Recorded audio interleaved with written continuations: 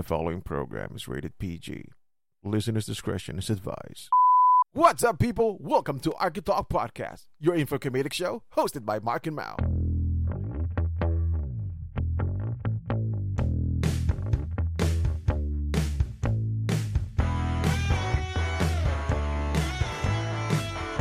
Yan na lang programa na.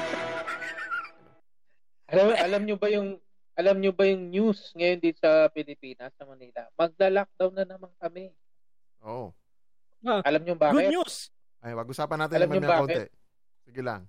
Kaya magla-lockdown. Hi, we are live, folks. Welcome sa another episode ng podcast namin, which is Architalks. Ano ba to? Sasabihin mo weekly kasi nakakaano na tayo eh. 3 week bi-weekly na tayo eh, Mark. Ibig sabihin ba, it's either successful tayo or wala na tayong magawa. Well, anyway, Wala nga nag-ano sa atin, nag-message na eh. Wala na. Kasi inaway mo eh. Hindi, joke lang ha. Baka busy ka lang. Busy lang siya. Kaya naman. So, joining us right now is once again, our man, Ty motherfucking Chango, people. The motherfucking fucker! The God in bed. Pero, like I said, today, it's like the ATP gang is in the house because the three of us again. Alam mo na, siya yung default nating guest na member na nga. At siyempre, may tendency na namang cancel. Sige, tuloy mo na yung pinakwento mo kanina, Chay, para ipasok na ayun nga, ila-lockdown na magkaroon na din ng lockdown dito sa Metro Manila. Other part nagsimula na, Malabo nagsimula na. Tingin ko theory ko lang, kasi dumating na yung mga vaccine. So, nagda-lockdown sila, sige, parang para ma-mandate lahat ma-vaccinate. Ang bakunahan. Kasi kung hindi kayo magpapabaksin, hindi namin ililift yung lockdown. Parang gano'n ang tingin ko. Mm-hmm. Ang ano naman sa akin naman dyan, no? Kasi hindi na biro yung 5,000, 3,000, 4,000 kada araw ng cases. Hindi talaga. Hindi biro yun. Kasi lagi ko nakikita sa feed ko rin na nakikita ko na dumadami na naman ang cases. Kumbaga kampante na naman yung mga tao. Mga pasaway natin mga kababayan. What's up? Hoy, bali dito na papasok yung batang pasaway. Yeah. Lahat sasabay. Hindi na natin nagagamit yun. Tingin ko naman, basta i-practice lang yung social distancing tsaka yung face mask, alcohol every day, every time. Hindi ka mahahawa eh. Pero kung matigas ulo mo, may pagchismisa ka lang, hawak-hawak ka pa ng ganun. Di ba? Mahawa ka talaga. Suminghot ka na lang kaya ng suminghot ka na lang ng alcohol. Sa sobrang social distancing minsan nga yung ibang tao daw pag mag-masturbate, nagsusuotan ng gloves eh. Just to be safe. Yan, I'm just kidding. Condom. Hindi. Kasi, pero magpapaturok ba tayo? Kasi nakita ko ngayon na pwede na kaming mga dito sa mga non-resident dito sa Macau na pwede na rin magpaturok. Tayo ba? Ano ba ikaw, Mark? Teka lang, ano nasa isip mo? Saan papaturok? Turok? Hindi. Para sa akin, magpaturok na kayo. Magpaturok na kayo kasi at least kahit papano, meron kayong defense. Sabihin natin hindi siya 100% effective or yung niya. Pero at least meron kayong defense. Well, ang ko lang dyan kasi, speaking of vaccination, the good thing is, libre ang vaccination namin dito sa Macau. So, all we have to do is to register, magpapaschedule kami and whatnot. Pero, at the same time, there is a news sa Hong Kong na 5 tao na namamatay sa vaccine. Yun na nga rin nakakaisip eh. Yung AstraZeneca dahil lumalapot yung dugo. That, I don't know. So, medyo pa eh. So, sa akin, kasi ganito lang iniisip ko Tagalogin natin para safe tayo. Para sa mga incheck na all of us na nakikinig nito ng mga sa taga Macau sila muna mauna para meron kaming guinea pig. Tapos pag walang namatay sa kanila, sige paturok na tayo.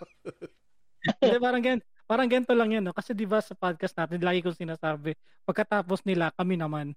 So, ganun din ang gagawin natin sa kanila. Sila muna.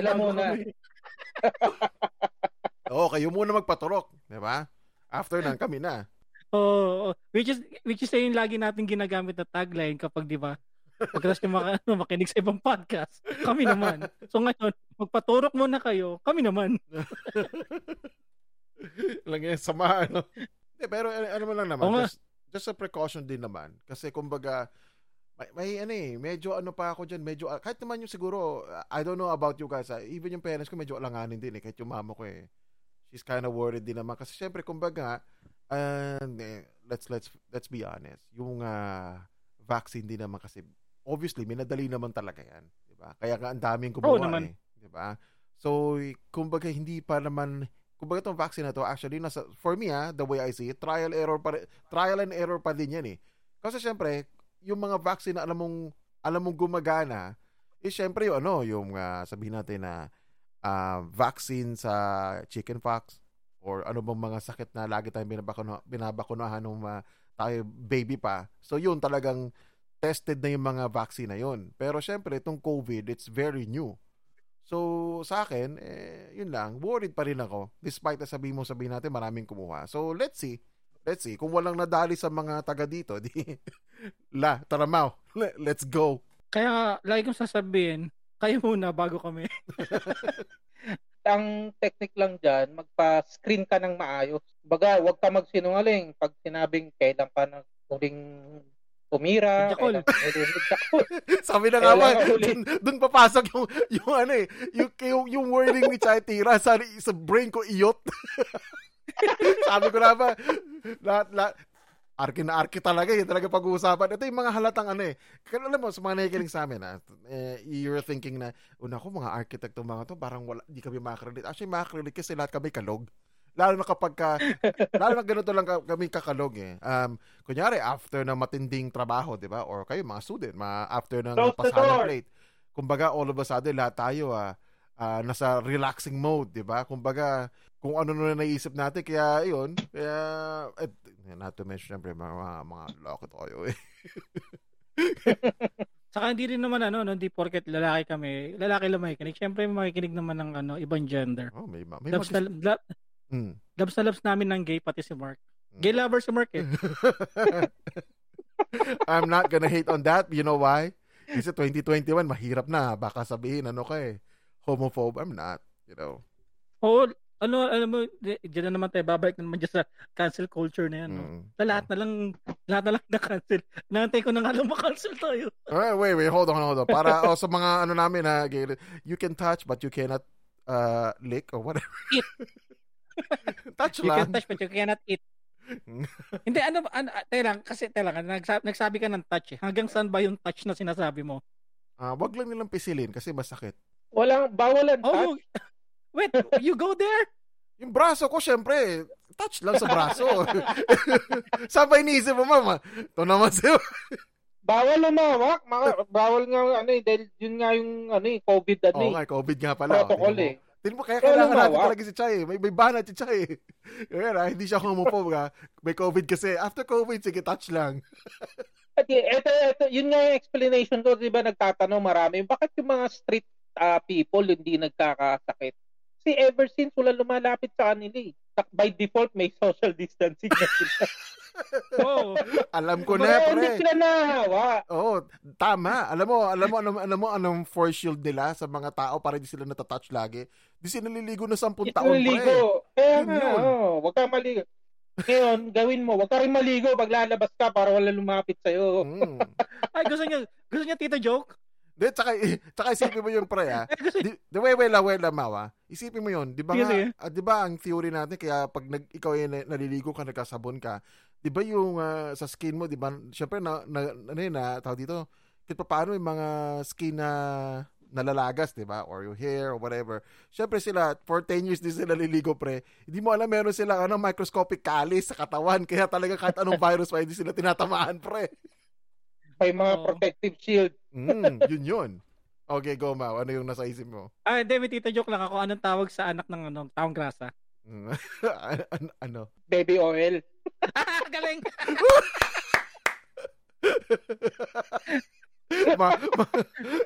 Napaghalata mga corny talaga kayo. Baby oil. Baby oil. Baby oil. Kakasal tayo sabihin ano tayo. Ano bang term Ay, yan? Johnson & Johnson, baka naman. Ay, oo, sponsor us. lahat na lang sponsor, pre. Kasi wala na kami si Jollibee. Tanggal na raw kami. Di ba McDo, pinatira mo kasi yung chicken eh. Lagi episode kay Arvin talaga. Shoutout kay Arvin nga pala. Shoutout ka, Arvin. Alam mo, episode, mamatay talaga ako ron, pre. Sakit na tiyan ko kakatawa nung araw na yon. Saka nag-iisip na yung mga tao ngayon kumain ng Chicken Joy. Hindi naman. Pero pagka naubusan ka na ng buhok, i-reg ka din. Ikaw, Chay, irregular ka ba, Chay? Yes. Sorry. Yep. So, alam na this. So how is your weekend? Kayong dalawa? Ay, teka lang, pre. May trivia pala ako. Oh, yun. Yung isa pa pala yung trivia. Oo, yun eh. Oo, namuntik na ma-miss. Inaabangan yan eh. Ang trivia ko ngayon dahil wala akong na-research. So, wala tayong trivia ngayon. Walang iya ka. So, pasensya na. Pero meron na ako naisip na di naman ko lang, observation ko lang to, no. Bawat siguro estudyante ngayon na nag-aaral ng architecture, feeling ko hindi lahat ng concept na ginagawa natin sa pagdodrawing, hindi natin tinatanggal ang concept ng brutalism. Ano ibig sabihin ng brutalism? Yung brutal design ni Frank Gehry. Oh, shit, son. Kilala niyo ba si Frank Gehry? Di ba siya yung nagano ng design ng brutalism? Si ang brutalism is yung mga add na mga design, di ba? Which is lahat naman tayo, yun kagad ang iniisip natin concept. Kapag yung estudyante tayo noon, laging ang concept natin is brutalism, and ang nawang theory natin is less is more lagi. Kasi lagi kulang-kulang ang ating plate. Mga tinatamad mag-isip. Okay, mga 3 days to go lang, ha. Anong tayo? Less is more. Less is more. Ayun ang mabentang concept. Tapos sabihin man ni Sir Leonin alam mo na, pag si Sir Leonin, doon na magkalokohan, less is more, di ka na naman gumagawa ng plate mo, che! Gano'n lang sabihin sa'yo nun. Kasi ninyo, sino bang mga nag-aral na architecture na hindi gumamit ng less is more? Pero, I mean, for me, actually, mas okay pa nga. Hindi ka gumamit? Hindi. Speaking of that less is more, sometimes mas okay talaga ang less is more eh. In terms of, actually, sa observation ko lang, lagi naman natin nakikita yung less is more na yan eh. When it comes to modern architecture like stuff, especially mga magazine na nakikita natin or even sa internet, lagi naman nakikita natin concept ng mga bahay is less is more eh. Diba? Oo, kasi for practicality, kasi yung pag-construction wise, saka yung yung cost effectiveness. Simplicity, ganun lang naman yun. Oo. Saka, parang podcast natin, less is more. Sobrang simple lang. Galing kasi kami ni Mark dyan sa kay dun sa dati namin pinasukan. Yun yung training talaga namin, minimalist art deco pa nga actually. Tama. Diba Mark? Yes, naalala ko yun talaga yung tinuturo sa amin. Kumbaga, simple lang, basta ang construction maganda. Yun yung sa unang company na napasukan ko eh. And yun ang abutan ng design. May design series kasing amo ko noong time na yun, pre. So lahat, kunyari, I remember, from this ganitong project, hanggang ganito, ito yung design series natin. Makikita mo talaga yung architecture language talaga niya. So, I don't know now, nung umalis ako, kung nagbago na siya ng style. Pero meron siyang architecture language na yun na lagi niyang ginagamit na style. Na yung kino-incorporate niya.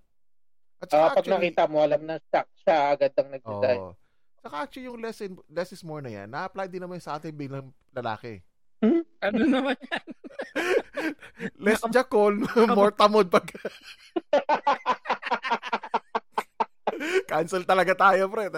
Yan mahirap talaga eh. Hindi no. Alam mo yun, yung saglit na jakol tapos madaming ilalabas. Less is more. Ayun ang less is more natin. Pero, ay, cancel. Kaong eh. Gineta mo naman ng isang linggo, di kaong talaga yun. Sakit nun, pre, no? Teka lang, di ba minsan kapag nag-ano kayo, nagjajakol kayo, umabot ba minsan sa sa pusod nyo? Yung sumushoot talaga triple? Kamira ka. Di nyo ba ginagawa yun? May gusto ako kwento pero ayoko kwento sa podcast at Cancel tayo niyan, Brett eh. Hindi kasi minsan ako nagagawa ko, nasushoot ko minsan hindi. Ako, ito sabihin ko na sa iyo ako napaiwas ako eh. Umiwas ako kasi umunti ka na sa pisngi ko, natawa yung kasama ko eh. Teka lang, ano ba kasama mo lalaki? Siyempre babae ko naman, no? Cancel talaga tayo nito. Hindi, pero minsan di ba pag nag-ejaculate tayo, di ba pag nilalabasan tayo, napapansin nyo yung umabot tayo hanggang dibdib? Ako, naranasan ko eh. Basta. Inabot ako dibdib. Kumbaga, ano mo talaga, choke mo talaga siya. Talagang choke na choke. Yung medyo, ano ka na, doon ka na sa climax. Describe, pre, nabivisualize kita eh. I might be gay for 1 minute. Yung choke mo, pag yung ano, yung labas sa bibig, yung sabay bibitawa mo, sabay nabulunan na. Punta masyadong visual yan, yari tayo dyan, mukhang kailangan yung i-edit ng malupit. Hindi, kailangan naman talaga i-choke, di ba, yung ano. Pero, hindi. Yung ano, pag nagbe-bake ka, kailangan mo i-choke yung ano, para maganda yung pagkakalagay mo ng icing. Alright. Nice save. Kailangan mo talaga i-choke yun, oh. Nice save. Pero sa katawan mo ilalagay. Anyway, kumusta ang mga weekend nyo, guys? In terms of, alam mo na, our working environment, kumusta naman ang mga work nyo? Sino ba? Ang tanong ba, may work ba si Chai? Oo naman. Meron, pero pa extra lang. Kumbaga parang per project. Ngayon, ang daming project, pre. Kaya hindi ko tinatanggihan kasi may panahon talaga na wala eh. Tama. So, habang meron, tanggap lang. Hanggat kaya. How about you, Mao? Kasi ako kasi medyo di ba?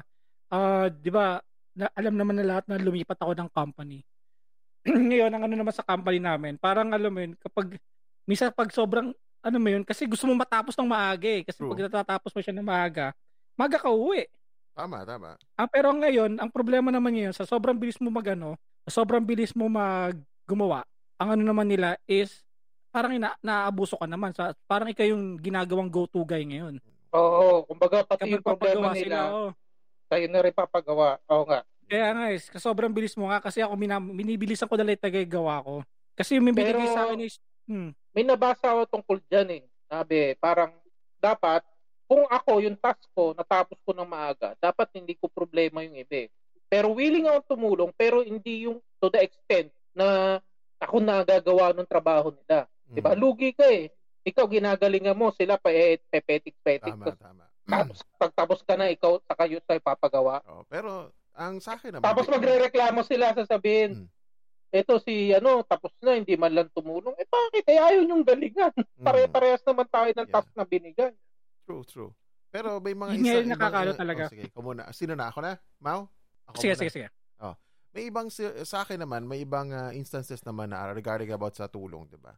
Kasi like for me, alam mo naman na sa isang company dapat teamwork talaga kayo gumagawa.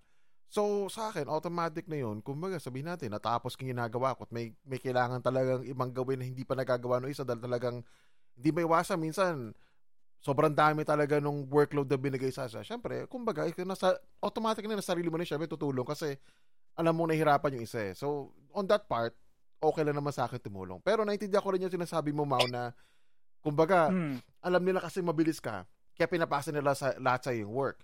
Sa akin naman recently, we have this project, a hotel project. Actually, pa naman ito, kumbaga para doon kami sa design schematic phase and we are proposing a project which is a hotel.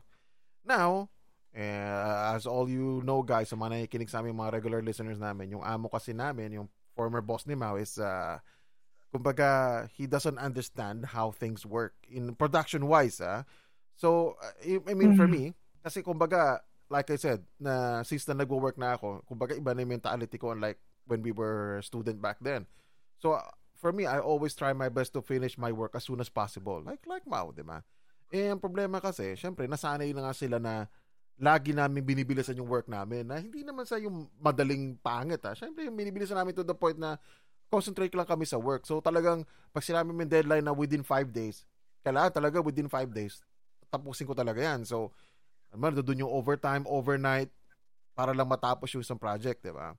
So, syempre, I finished my first part, which is yung, once again, you need to do a massing 3D model ng project. So far, I finished the whole site.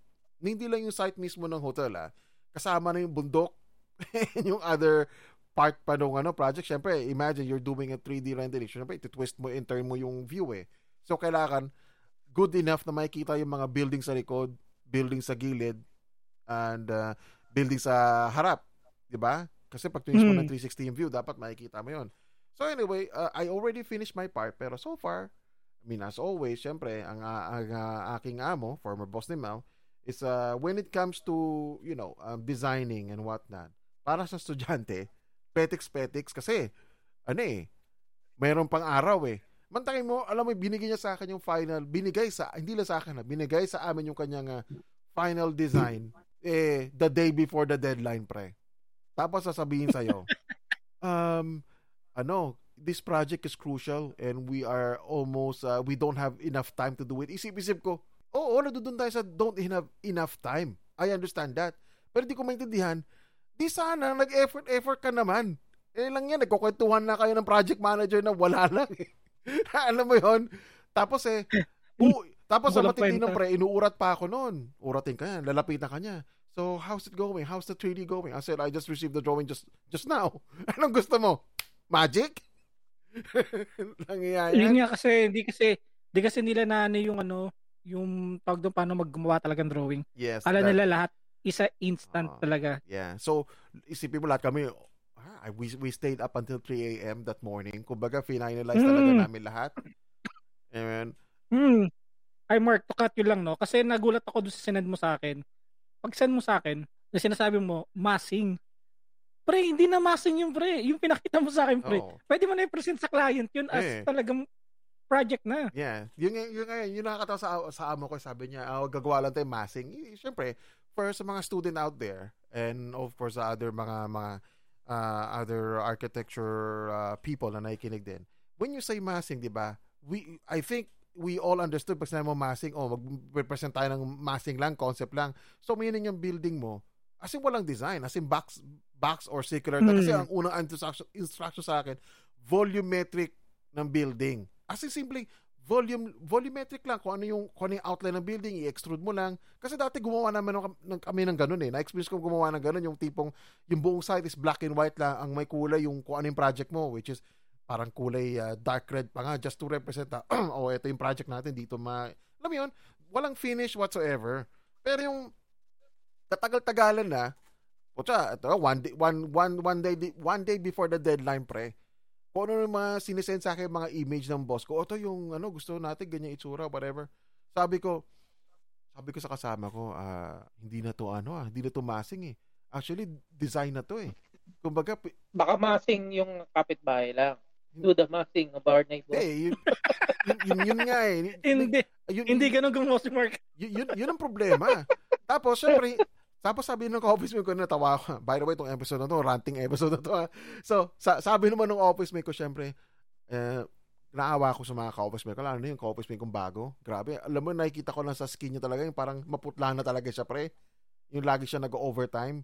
Kasi, alam mo, parang siguro every other 2 days, binabago niya yung layout ng design. So, matami inuulit namin yung CAD, inuulit namin yung on their part, inuulit nila yung CAD, inuulit nila yung buong book kasi magpe-present ka ng parang magazine type book for that presentation, tapos PowerPoint presentation pa yon. So sometimes I feel na parang sabi ko, parang parang wala akong, so I'm just saying na yun nga, sometimes I feel na parang wala akong ginagawa sa office. Kasi syempre kumbaga, I'm doing mostly yung 3D rendering part, syempre, 3D model ko yung what are needed, di ba?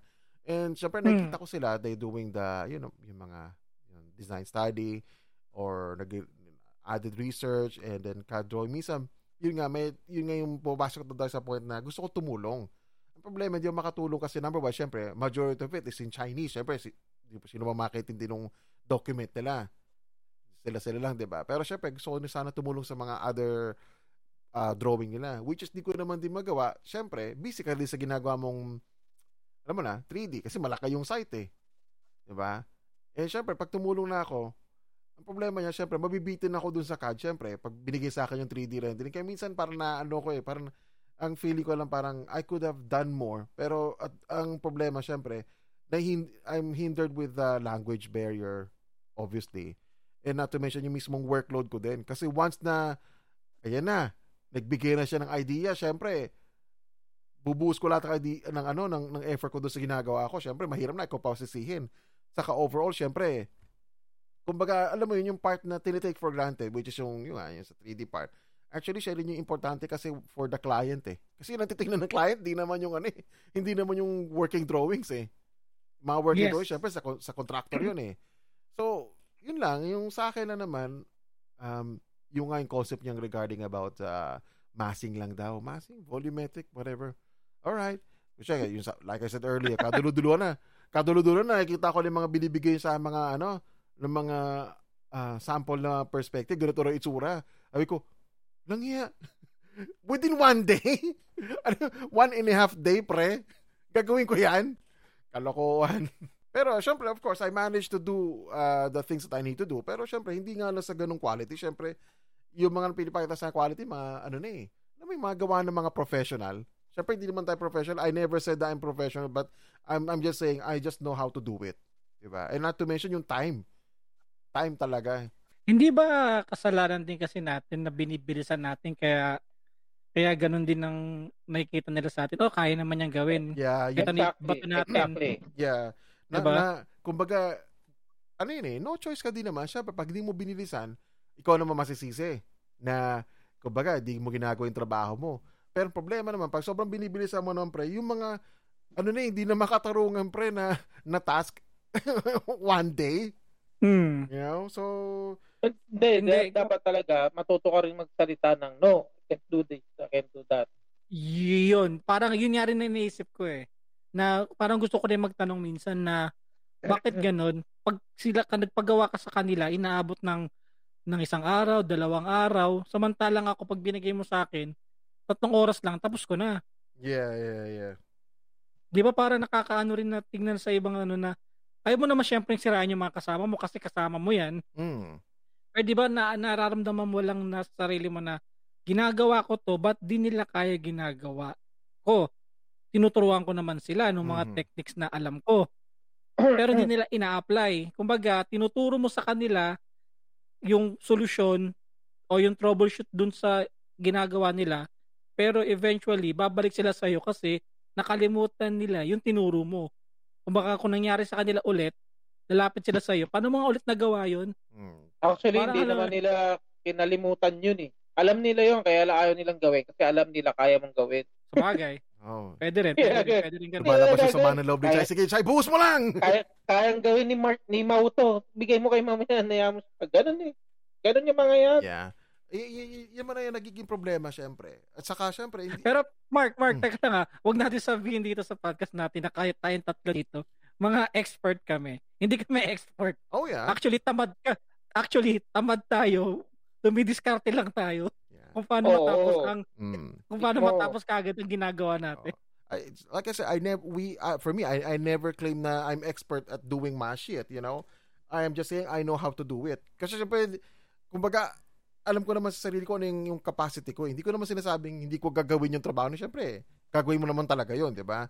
Pero yung lang, akin lang syempre, sa mga, alam mo na, kailangan, alam nila yung yung process. Which is, that's the problem. They don't know the exact process of doing that thing. So, it end up na, which is really, for me, it's really unhealthy. Honestly, yung mag-work ka ng every day, OT up until 12 or 11, and then pagka deadline is abutin ka ng hanggang 3 a.m., 4 a.m. Pinakamatindi namin talaga, pre, inabot kami ng overall sa office kasama na yung syempre kumain, nag-breakfast din naman kami, no? Pero hindi pa sagot ang opisina yun, umabot kami sa office up until 8 o'clock ng umaga. Tapos papasok kayo 8:30. It's a isipin mo that was Monday and we were working from Saturday Monday kasi Monday ang pasahan eh. Alam mo yun? Oh, fuck. Tapos, pero pinahayaan naman kayong malate for next yes, or and then I of course, and then at the same time I was talking to the HR. Sabi ko sa HR, pwede bang bigyan naman kami ng compensation kasi wala na kaming pahinga. So sinabihan niya yung amo namin, then that's it. So yeah, pero kumbaga sa akin lang, fuck man, he need to change his ways. Kaya sa mga future na magkakaroon ng sariling company diyan, magiging amo din kayo. Please lang, wag kayong maging alam niyo na, wag kayong maging pasaway and don't abuse your people. Ano lang to, pre? Be a leader, not a boss. Kasi ang boss, andyan yung paano siya mag-divide ng trabaho. Ang leader, tumutulong paano i-divide ang trabaho.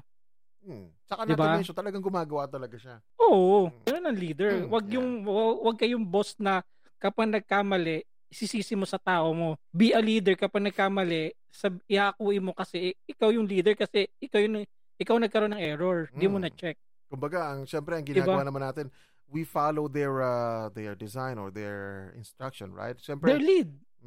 They lead, kaya nga leader eh. Director nga siya, kaya nga he needs to direct. You know? Kaya siguro... Pero dinadirect ka niya sa song ba? Sa ewan ko. Basta ako, tapos na ako sa shithole na yan, no? Bali, alam ko, yung nararamdaman nyo ngayon, naramdaman ko na yan noon. So, na walang tulog. Are you happy with your new current workplace in comparison with this shit? Hindi, actually yung trabaho namin, di naman sa nagrereklamo ko dahil ako yung gumagawa. Kasi sobrang dali lang. Pero naano lang kasi ako, parang sa akin, parang lahat sa akin, ang tawag nga sa akin sa opisina master eh. Kaya nakakaano, sabi ko, hindi naman, di masturbator. Tawag lang sa akin, parang CAD master ko, ha? Ba't CAD master tawag niyo sa akin? Kasi lahat ng tanong nila sa akin, nasasagot ko kagad. Kung baga may tanong sila about sa CAD, ibibigay ko kagad yung solusyon. So, may ibig sabihin niya, may ibig sabihin niya now. Increase ka na dapat. Oo, hindi nga increase. Yun nga, hindi na lang ako nagano. Pero kagandahan lang sa amin. Ano siya? Wala yatang manager sa amin. CAD manager, ang hingin mo na po siya will be the CAD manager. Any question? Pasensya na. Sumabog mga tega nyo kasi ang ganda ng acting ni Chay. May paturo-turo pa. Hindi, ang sa naman. Wala naman sa akin. Kasi naman kami, ako at saka si Mark naman, di naman kami madamot sa mga ganyan eh. Kumbaga kung tanong, sinasagot naman namin. Nagtuturo kami. Minsan nga, may alam sila, hindi sinasabi sa amin eh. Pati nga pagmamahal, tinuturo na ni Mau eh. Oo, pati nga pagmamahal eh. Kung single nga lang ako eh. Ang dami mo nang minahal. Marami ko nang tinuruan talaga. Turuan magmahal at mag-move on.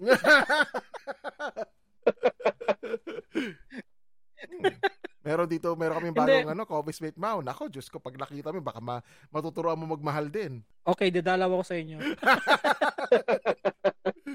Lang yung, speaking of mga office mate, I'm not being a sexist or whatever negative term and whatnot. I'm just stating the fact, after you left the company and a bunch of people left the company, right? For some reason, my boss hired all girls. Yeah. Puro babae na niya. And one of them is like, whoo! I was like, Talagang tiniming niya talaga na umalis ako kasi alam niya na nagtuturo ako. Hindi naman sabi ko, I don't want to stretch it out, but I'm too nice of a dude. Kaya nga nakakatampo nga di ba? Nung pag-alis ko, saka nag-hire ng mga magaganda. Sabi ko, nakatipaklong Talaga inantay lang umalis ako. Hayop na yan. 6 na taon ako sa inyo. Hindi man lang kayo nag-hire ng maganda. Meron din naman. Merong maganda. Di ba? Pero syempre, tayo naman ako, di naman ako lumalandi. Nagtuturo lang ako magmahal. Yun lang yun. At saka pala, Mark, yung nirereklamo mong trabaho dyan, alam mo ako, nagrereklamo pa ako kapag nag-overtime kami ng 1 o 2 oras. Alam mo yun? So in other words, you become a bitch. Samantalang dati inuumaga tayo. Alam mo yun, yung parang ano ba to, inuumaga na tayo. Tapos samantalang dito sa bago naming kumpanya, 7:00 pala nagano na ako, mainit na ulo ko. Ano ba yun, overtime? Samantalang dati pagdating sa office, sa office ko 7 o'clock, umuwi ka na 7 o'clock, masaya ka na Oh my God, nagaga ko umuwi. Matindi kapag umuwi ako ng eksaktong 5:30 dahil kunya kakapasa na ng project, wala ka na talagang gawin, uwi ka na. 5:30 talagang time out I mean, tuwa talaga ako. Sabi ko, oh my God, may araw pa. I see people walking down the streets. Oh my God, birds are chirping. Oh my God, I want to kiss the floor. I'm alive, kids! Masarap talaga pag nakakauwi ng maaga, nakikita mo pa yung araw. Kaya parang di ba kasi nung estudyante tayo, ganun paglabas natin, after school, may araw pa, nag-i-enjoy mo pa yung sun. Ngayon, pag nagtatrabaho, oh shit, may araw. Pero memorable naman talaga sa akin, Chay, sa first na job ko nung nakilala kita, issue ko sunset break ng boss natin You need to appreciate the sunset first. Kaya lang sunset break? Sunset break. Lahat kami, tigil kami nasa Manila Bay ba kayo? Hindi, high-rise building kami. Kita-kita yung high-rise sunset building. Kita yung Manila Bay. May pumapasok sa utak ko Di ba kayo? Sunset break. Sunset break. So inisip ko, nandun kayo sa isang side ng building nyo. Nakatayo kayo lahat. Nakapila kayo, tama ba? Sort of. Hilera. Kasi curtain panel Tapos merong merong tao sa likod na makikita yung mga silhouette nyo. Tapos may lalabas na end credits. Nangyayari. Parang gano'n. Parang anime yung datingan nyo nun. Tapos, mga kanta yung mga nyo doon? Kaya lang, parang ako dun parang ngayon ko lang narinig yung sunset break na yan Subukan mo din parang never ko. Subukan mo, napaka-relaxing. Pero syempre, pag tapos na, sunset na, back to work, kailangan natin tapusin. Ay, hindi sunset break yun. Break nga lang. Sunset break nga lang, mga 5 minutes or, Ang sa akin it's a trap. Akala ko sabi mo, it's a prank. Overtime kayo, motherfuckers. Overtime talaga. Parang di ba sa opisina, minsan kapag may nagpapakain ng mga bandang malapit na mag-uwian, parang nakapag-isip na kakain ka. Na-feel niyo ba yung minsan kapag may pakain ng mga tanghali, mga bago mag-uwian, kasi parang inisip mo, parang it's a trap to. Baka may overtime. Speaking of like yung pakain na yan, nalala ko sa second company namin na pinagtatrabuhan ko. Mahihiya kang Kasi syempre yung boss namin, yung boss namin napakabait naman nung time na yun. Kapag nag-OT ka, kunyari, mag-stay ka na matagal sa office, bibili siya ng food. Pero syempre, pag bumili siya ng food at papakainin ka or what not, syempre, dapat mag-OT ka naman. Syempre, kumain ka na Diba? So, syempre, busy talaga sa work. So, dapat, syempre, tapusin mo yung ginagawa mo. Ang masaklap ng syempre, uwi ka na. Gusto mo talaga umuwi. Kaso nagpa-order ng pagkain. Syempre, gutom ka. Sabi mo, libre pagkain ito, kakain ako. Tapos, after mo kumain, sabay lalayas ka umuwi. Tangina, pre. Ang saklap nun. You can feel the negative energy. Kapal na mukha nito.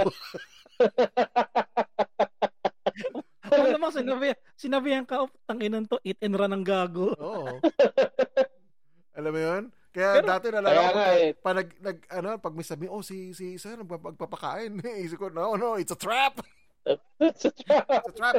Ilang damong ginawa mo? 2 oras din yan. Hindi, pero dito sa bago naming company, pre, okay naman sila kasi minsan may inabot kaming 12:00. Hindi naman mahirap yung trabaho kasi kasi dati sa kumpanya na pinagtatrabahuan ko, kapag nag-overtime ka, as in talaga overtime, nira-rush ka. Pero dito sa bago kong kumpanya, nag-overtime kami for documentation lang. Nagpapasa na kami ng documents. Sa sobrang dami, inaabot kami ng mga 800 to 1,000 documents. Pinapasa namin na nilalagay namin sa Aconex. So in other words, kung alam niyo man yung sige lang, sige, continue. Magaang lang siya, wala nang problema. Pero syempre, di ba parang nakakainis lang kasi nag-overtime ka. So in other words, yung work mong ganun, I can only imagine that na overtime ka pero at the same time, hindi ka stressed in regards of thinking. Hindi ka stressed. Yeah. Hindi ka stressed. Kasi dito ang stress doon yung document controller.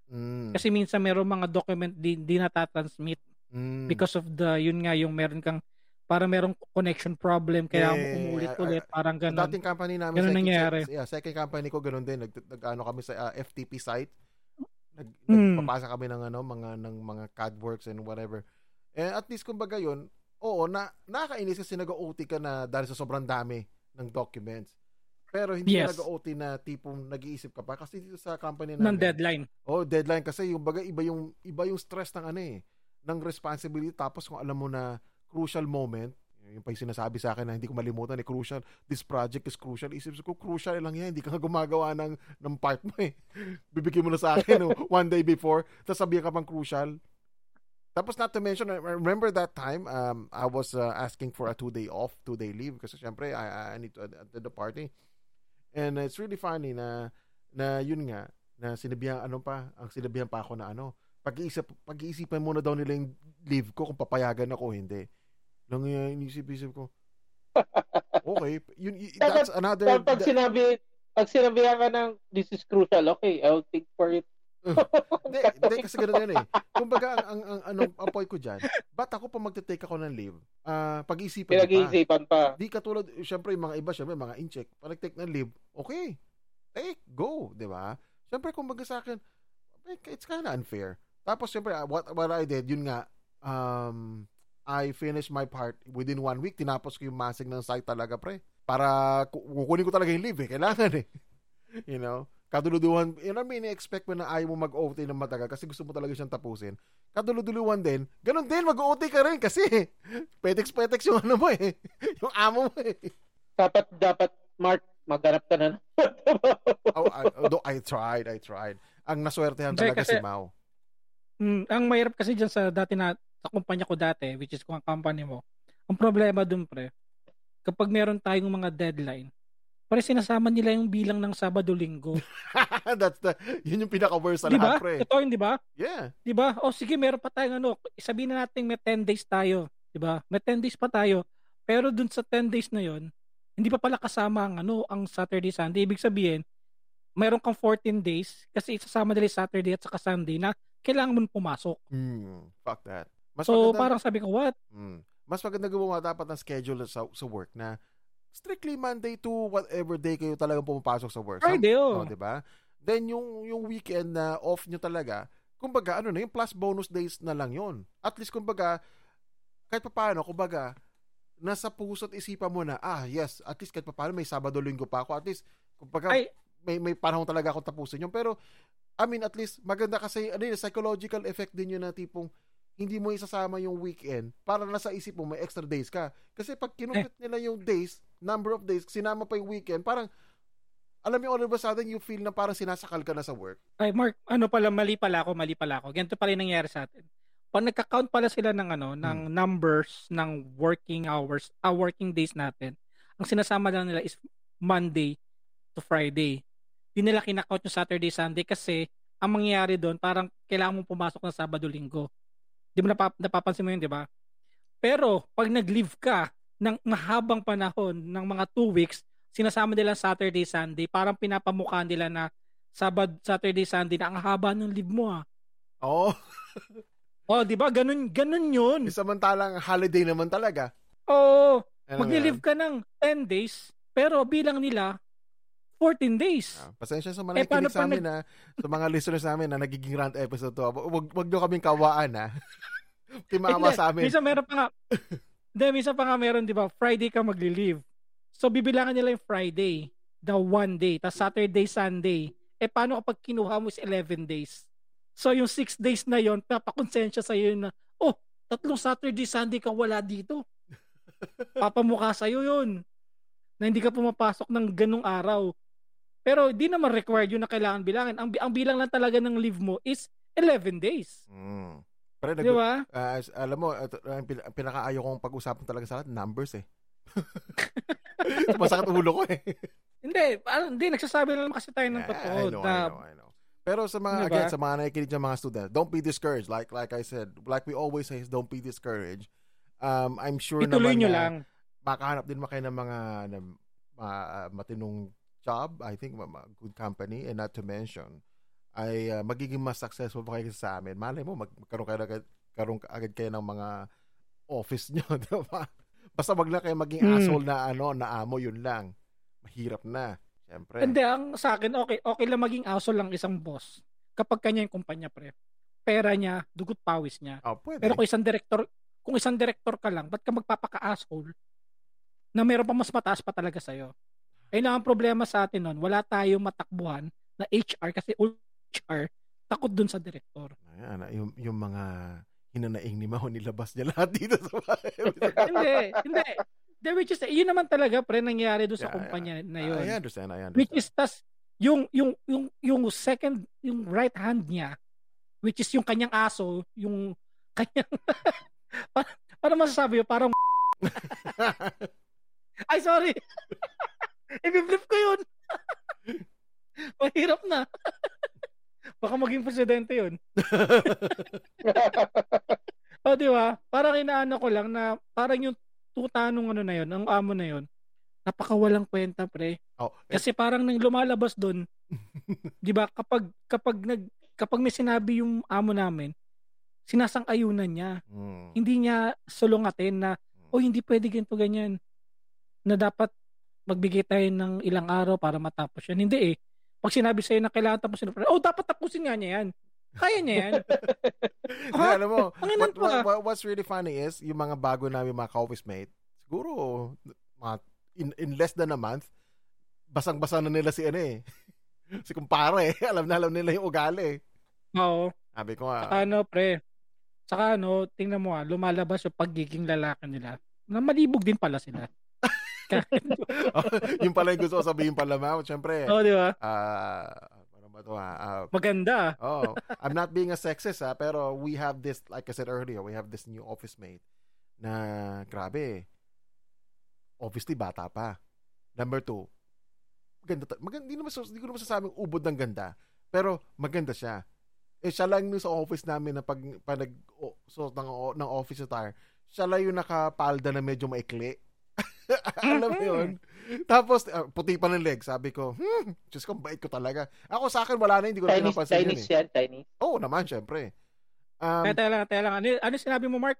Maputi, naka-mini skirt, tapos naka-corporate attire? Sort of. Not really corporate attire, pero... Nakapusod ang buhok? Nakatali yung buhok niya. Pero, nakatali. Gusto ko yan! Balik ka rito. No, I'm just saying na, alam mo yung mga first few days nung nandoon siya, kita tayo yung amo ko, tsaka yung assistant niya Panay panay, lagi na siyang, alam mo yun, lagi siyang kinakausap, or what. Siyempre, I don't speak Cantonese, so I really don't know what's going on. Pero me and my office mate who is a dude, we both agree na parang, ito na naman yung amo natin nagpa-flirt na naman. Sabi ko gano'n. Kasi sabi ko, napansin mo ba? Sabi ko sa kanya, napansin mo ba na siya na yung kinakausap nilang dalawa na ganyan ang dating?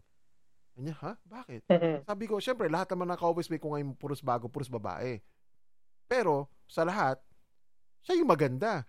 Yung, sabi ko, tingnan mo yung kay yung isang ka-office mate natin, yung mataba namin ka-office mate, di naman siya kinakausap ng ganyan Samantala isa, grabe, panay dikit ng dalawang amo ko dun sa Alam mo yung parang pa-flex sila, parang palaki ng edits No, my dick is big. No, man, mine is much bigger. I'm the fucking director, Something like that. I mean, pero sa akin lang naman siguro, again, sa mga babaeng mga listeners out there, learn to say no.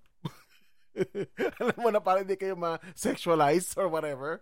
I'm just saying, but I'm not saying na ganun yung amo namin, But I'm just saying lang na, yun na naramdaman ko na parang, I mean, just speaking for the ladies out there, I'm not saying na mahirap magsabi regarding about the clothes, but anyway, part of it siguro, you need to dress, not well, but dress appropriately siguro in places. Kasi diba, alam mo na yung recently, di ba, pagka sinasabi natin pag yung babae na rape or whatever, kumbaga, dahil sexy manamit, and then sinasabi nga nila na hindi naman porket sexy kami manamit, kumbaga, may karapatan na kayong hawakan kami or whatever, for me lang naman, syempre hindi mo maiwasan kasi lalaki yung may urge yan hindi naman lahat ng lalaki marunong mag-control ng urge nila.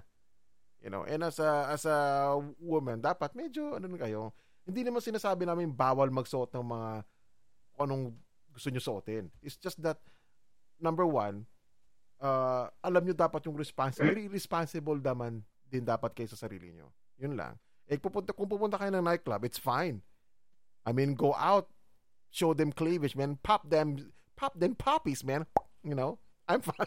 I'm cool with that shit. Hindi. Ano Mark, no? Yung sa sinasabi mong ganyan, alam mo talaga, sa tao talaga, di mawawala double standard. Sige, manamit ka ng ganito. Manamit ng babae ng sexy, appropriate, or kung ano-ano man, pre. May double standard yan.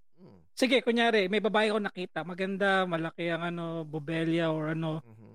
Pag lumapit ng pogi, ano sasabihin nila? Uy, crush ako nito. Yeah, that's right.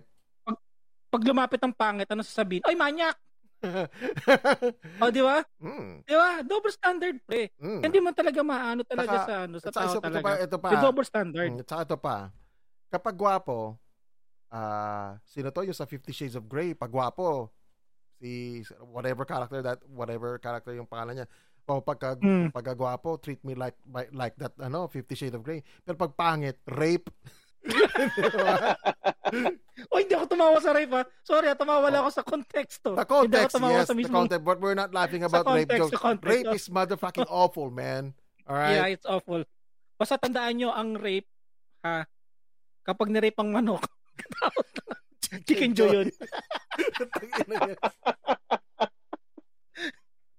Wala na sponsor. Wala na talaga. Ay, nang hirap talaga pag double standard. Yeah. Pati amo natin double standard eh. Pati pag maganda, tuturuan nila. Pag pangit, bahala ka dyan. In other words, pre, they're doing the same shit. Tinuturuan nila magmahal. Pero kaya ba lang, pre? They got the money, man. They got the dope and shit. Sabagay, wala naman akong pinipili. Hindi ako double standard. Kahit sino naman, tinuturuan ko magmahal. Ulul.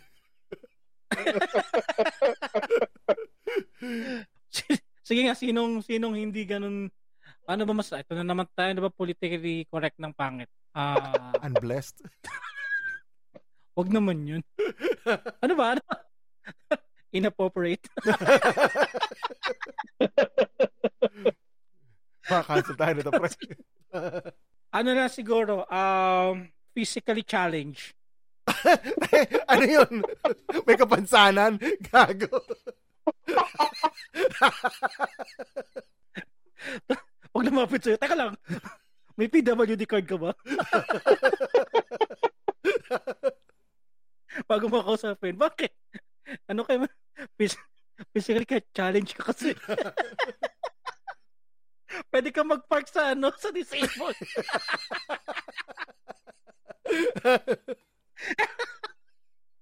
Ang lakas mo lahat, di ba?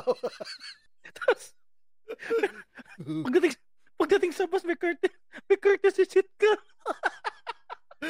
Tapos anong gusto mo? Wag ka magagdanan, ha? Mag-elevator ka, tapos dumaan ka dyan sa rampa.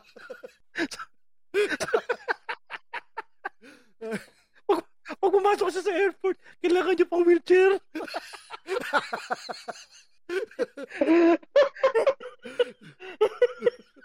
Pakasalbahe naman. Okay. Alright. Buti na lang lahat nakamask.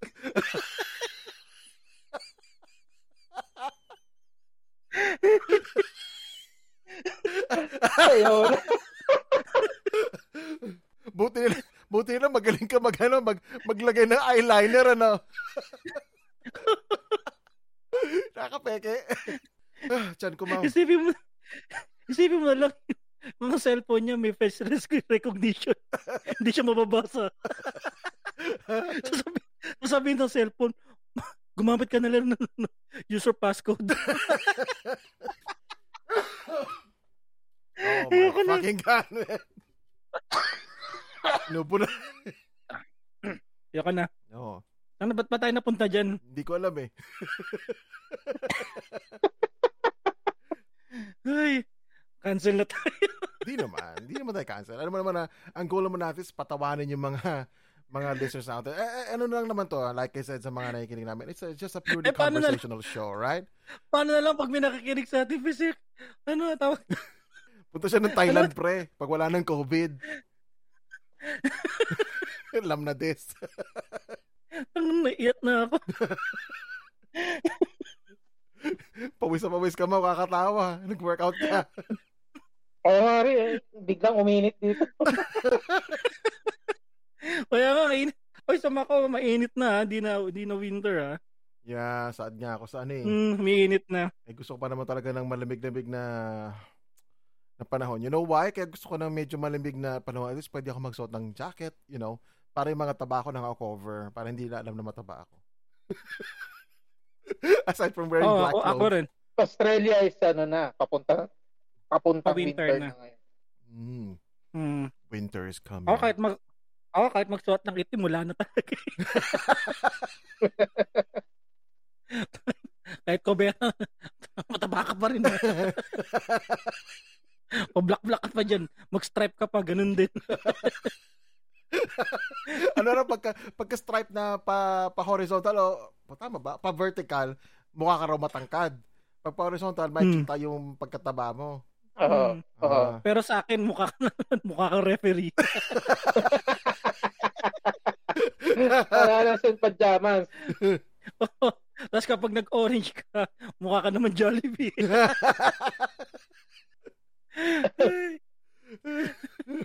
Cancel na naman. Lagi, nilahit natin sarili natin, pre. Oo, kasi kailangan natin ng PW card. Kasi physically challenge tayo. Pwede na tayo mag-park sa disabled. Tsaka malupit tong pre. Pwede ka na in front ng line pag bibibiling kang pagkain, di ba? Skip mo ng mahabang line. Sa MRT, pag pumasok ka sa MRT, i-assist ka kagad. Ano po kayo sa harap? Hindi na po kailangan ng card.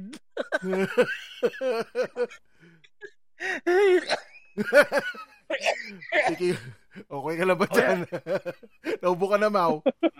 Ayan, speaking of LRT, na-miss ko yung LRT, pre, Oy, meron tayo sa Macau. Yeah, I know. Na-try mo na? Di ko pa na-try. Na-try mo na ba? Na-try ko na. Okay siya, no? Pero nakakatakot lang kasi walang driver. Wait, automated? Wala siyang driver. Oo nga pala, kasi malapit ka na pala sa Taipa ka nga pala, no? Na-try ko siya. Tapos sabi ko, pumunta lang ako from Galaxy, papunta siya ng Win. So, mga ilang station din, 4 or 5 stations. Alam mo yun, mabilis siya. Tapos alit lang ng ano tawag doon sa bagon. Yung bagon niya is parang bagon lang natin ng isang bagon lang sa LRT natin. Ganun lang siya. Ayun lang yung umaalis. Ganun lang kahaba. Siguro kasya mga 20 people inside. Hindi naman napupuno. Hindi naman kasi talagang hindi naman masyadong ginagamit ng tao talaga. Isang pang dyan before tayo mag-end ng episode natin regarding about that LRT dyan sa Macau, pagkakaalam ko naman na yung mga tao din talaga dito sa Macau, against nga sila dyan Kasi parang yun parang ng government yan Parang alam mo na, lumalabas na may lagay, alam mo na, malaki kickback. Mark to lang to cut you lang kasi kaya nirereklamo yung LRT na yun kasi nagkakaroon ng obstruction sa mga hotels. Yes. Kasi nawawala yung nila, yung ganda ng hotel kasi nagkakaroon ng LRT. Ako yung unang comment ko dyan regarding of people like it or not.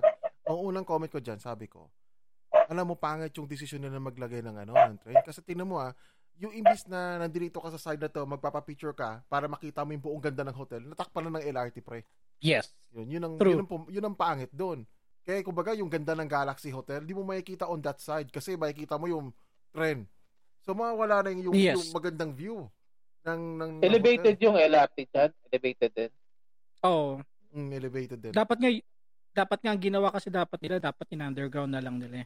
Which is hindi naman pero di na pwede. Sa Australia kasi ang LRT nila is kapantay ng road.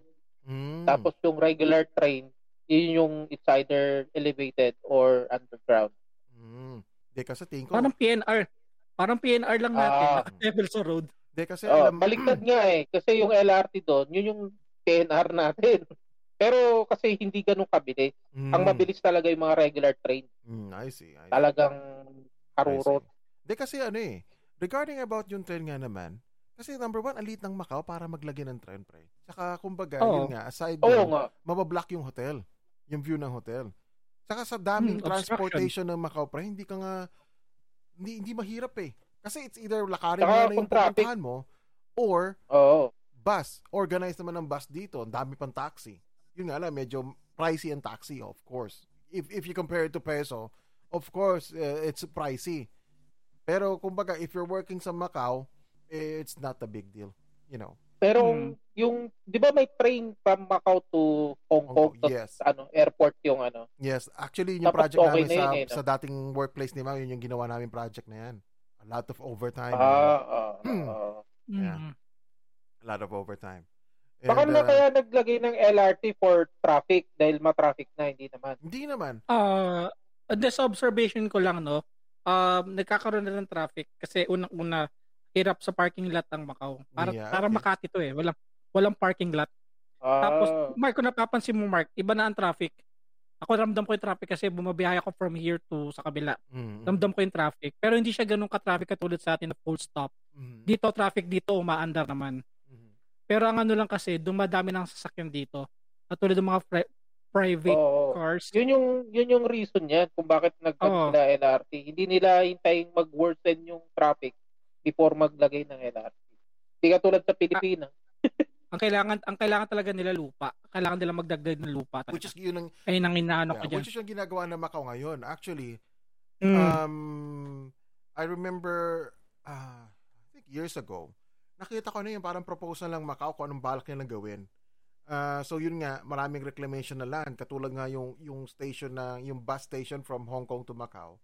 It's actually reclamated land na yun eh. And not to mention, meron doon sa reclamated land eh, meron din kami tatayong public housing. Which is nabutan mo pa yun, Mao. Yun. So pa yun. So ibig sabihin yung Macau lumalaki na rin in terms of land territory. Kasi nakita ko yung... Baka umabot na Pilipinas yan, ha? Kasi nakita ko yung initial plan nila. Yung parang master plan nila for Macau development, pre. Ang laki na dadagdag nilang land. Kasi doon sa idadagdag nilang na land, pre, aside, kasi ko-connect yung train doon, number one. Kaya, may train station din doon. Doon ko-connect yung train station. And number two, magtatayo pa sila ng mga additional housing and hotel, pre. So, it's really, and besides, Macau is... Baka mag-meet yung Manila Bay tsaka Macau. Ganun din ginagawa na Manila eh. Malaki parang duktong sila. Pwede rin. Bilis umuwi noon, lakad lang. Ay, bus lang, di ba? Pero maganda yun pag nagawa, no? Yung pagpupunta ka ng Hong Kong, Thailand, maganyan, by train na lang. Yeah. Hindi, sana nga mangyari yung yung Snowpiercer, yung movie, yung nakakonect sa mga ilang countries talaga around the world. No spoiler. Bala ko pa panoorin yung movie na Snowpiercer before I watch the TV show. Okay. Panoorin mo yung movie, pre. Okay yung movie niya. Okay siya. Ang ganda ng concept na, sabi ko pwede rin na magkaroon sana ng ganun. Na ganun trend. Pero kung Pilipinas ang gagawa, wala na. Yung gagamitin yung steam train. Jugu. Paano na yan, pre? We are done with this episode, guys. Sa mga nakikinig sa amin. Pero 1 hour na ba? Yep. Okay. No, thank you sa mga nakikinig pala sa amin. For all the listeners that are listening to us constantly, sa mga regular listeners namin, kahit 5 lang kayo, hindi ko alam kung nadagdagan ng isa o nabawasan ng isa. Pero I wanna say thank you. And kung wala kayo, wala kami. Yung mga nag-like sa atin, meron pala ako, no? Ang bali sa next episode siguro, maano ko yung mga tao na yon. Kasi inisa-isa ko sila. Merong mga iba, architects or mga... Pre, meron tayong isa, yung nag-like sa atin, may nag-like sa atin, pre. Ang hindi ko lang alam, ang doon, pre, hindi ko alam kung nakikinig sa atin. Kung nakikinig ka man sa amin, taga-UP siya, pre. Hello. May naniniwala sa atin na taga-UP. Kung sino ka man, mag-message ka sa amin sa Architox Podcast. Tapos lalabas kami. Alright. Any shout out? Out. Okay, Chay. Shout out? Sa mga friends, shout out. kay Red Casela, yan, shout out. Siya yung nagbigay ng title ng bago kong song, Altjira. Ano title ng song mo, pre? Altjira. Subtitle is Finding You, Altjira. Oh, Nox. Altjira? Altjira. Ibig sabihin, ang ano nun, Yun yung video is game ano. Yeah, I So, like yun. that video. Hindi ba channel 'yan? Al Jazeera Hindi ko naman alam. sinasabi mo, pre. News channel. Al Jazeera yun eh. Sa Al Jazeera is ang pagkaanong tiningnan ko ano ibig sabihin is ano yun, dream goddess nung mga Australian native aborigines. Ang ganda ng pinag-usapan natin. Pinag-usapan natin si Frank Giri, tapos meron kang Algira. Di ba? Nagra-rhyme eh. Ang di lang nag-rhyme yung physically challenged. Makas talaga tayo. Kasi yung anak ko, shoutout na rin, Eliza Kim. Oh, shout out. Magawa ng videos ko. Andito ka naman si Ed Chel, shout out to you. Siya yung lagi nagla-like Edward Espino. Pag nag-post ka kagad sa sa Architox, makikita mo siya nagla-like eh. Okay, nauna pa eh. Nauna pa nga sa number 1 pan eh. Ay, bali Dad Bod Next Door sa Twitter. Pagkatapos sa pang podcast, kami naman, and support local podcast. And meron pa. Meron pa ako. Ano? Spread ano yun? Okay. Spread the love. No, spread the episode, not the virus. Meron pa ako isa, pre. Marami na ako naisip eh. Basta Architox, sigurado kayo na bahala magdagdag sa dulo. Basta Architox, lamok, sigurado ang typo. Hindi kasi pwedeng sabihin natin, basta Architox, siguradong katok. Alright. Again, like I said, may isa pa ako, support din natin yung mga local indie artists natin sa Pinas. Minsan nagsishare ako ng mga mga ganyang channels. Yes. Support din natin. Tama yung sinabi ni Mau. Yung pag-subscribe and like, walang bayad dyan. Yun lang may tutulong natin sa mga kaibigan nating artist. Bakit nyo papagdadamot? Puso! Makukonsider ba kaming artist? Sort of. Oo naman. Alright. Basta mag-subscribe na lang kayo.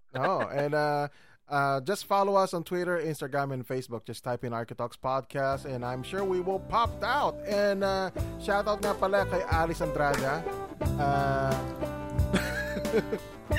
Pati walang yaka, nakita ko yung original picture. Walang yaka, Aris. Nakikinig pala si Aris. Kinat mo nga pala talaga si Mark. Thank you. May proof ako, Aris, na I was there, man. I was there. Alright. Thanks for listening. Nakrap na lang.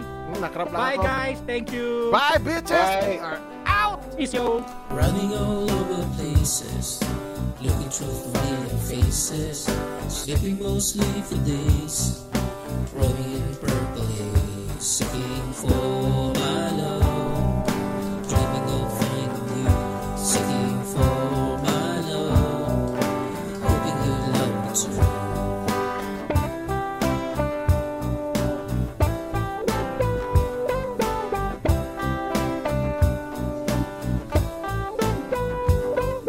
Swimming on darkest clouds, baby light on the thickest shroud. In dreams I'm always with you, in reality wishing for you, seeking for